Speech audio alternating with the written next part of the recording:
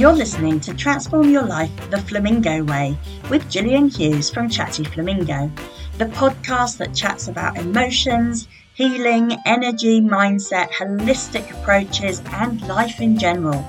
Life's for living and enjoying it every step of the way, and I'm dedicated and passionate in supporting women to release and heal emotional blocks and reframe their mindset to live the life they deserve, all with a spiritual twist.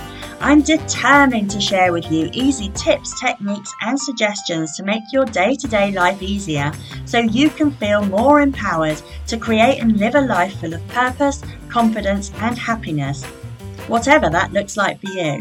When we're not feeling great about our lives or how the day is going, everything can seem to go wrong. Can you relate to that? Hi, it's Gilly, and today I am chatting about 5 ways to develop positive thinking that will help you in your everyday life. Let's set a scenario. So you're not feeling well, you're kind of blah and wishing you had something better to say about the day than a mumbled fine when someone asks you how you are. The solution might be a lot simpler than you think. I'm not sharing with you anything you don't know. This is just a little reminder. Our attitudes really are everything. When we're not feeling great about our lives or how our day is going, everything can, and sometimes does, seem to go wrong. The problem is life isn't a steady thing. We know this, don't we? You might have one really good day followed by another equally bad. And with so many things outside of your control, from the weather to politics, it might seem impossible to ever truly feel good about anything. The answer lies in your thinking. Being able to think positively, you will find your entire outlook changes. So the big burning question then, how do you develop a habit of positive thinking? Well, guess what? I'm going to share some ways with you. 5 ways, in fact. Rephrase. The obvious answer here is to use more positive words. Instead of saying something negative, either out loud or in your head, remember that negative inner talk. We definitely want to rule that out. Try to find a better way to say things. For example, work isn't grueling so much as it might have interesting challenges. So yeah, if someone says, how's work? You go, oh my goodness, it's terrible. No, we're going to rephrase that into work's got some interesting challenges just at the moment. Can you see the difference? We've gone from, oh, work's just awful to it's got some interesting challenges. Turn it into the positive. While this might seem artificial and forced at first, the more you work to rephrase things, the easier it will be to find a more positive spin. Now, the other thing that goes with words that you use, thoughts become things. Never forget this. So when you use your negative words, guess what? You're inviting more negativity into your life. You will get more of what you say. So always try and use positive. Positive, positive, positive. Even in a negative situation, try and choose the most positive words you can to express a less than positive situation. Okay, reframe. How many times have you talked about having to do something? This alone has a negative connotation, as though you're being forced into something you don't want to do. Instead, trying to drop the word have in this context. And try inserting get instead. You don't have to do a presentation by Friday. You get to do one. Do you hear the difference? This is how you change a task into an opportunity. And let's say I have to lose weight. I get to lose weight. I will lose weight. Turn it into a positive. Listen out for it. Listen to yourself speaking. So be mindful when you're having conversations of the language you use and really be listening out for those negative words and how you could restructure your sentence to be positive. It's fun, and just see, go into competition with yourself in a nice way to have some fun with it so that you can pick it out and you can change those words around and then see what changes for you. Reorient. Okay, let's be real. Disasters are going to happen, right?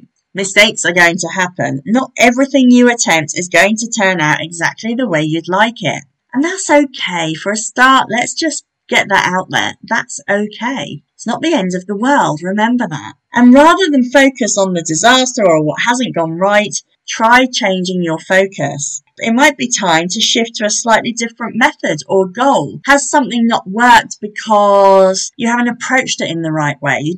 maybe there wasn't enough time. Give it some thought. How could you redo it to create success, whatever it may be? And relax. Oh yes. When was the last time you relaxed? Even now, just take a deep breath in. And as you exhale, just feel your shoulders relax down, sag down a little bit. Feel your body relax.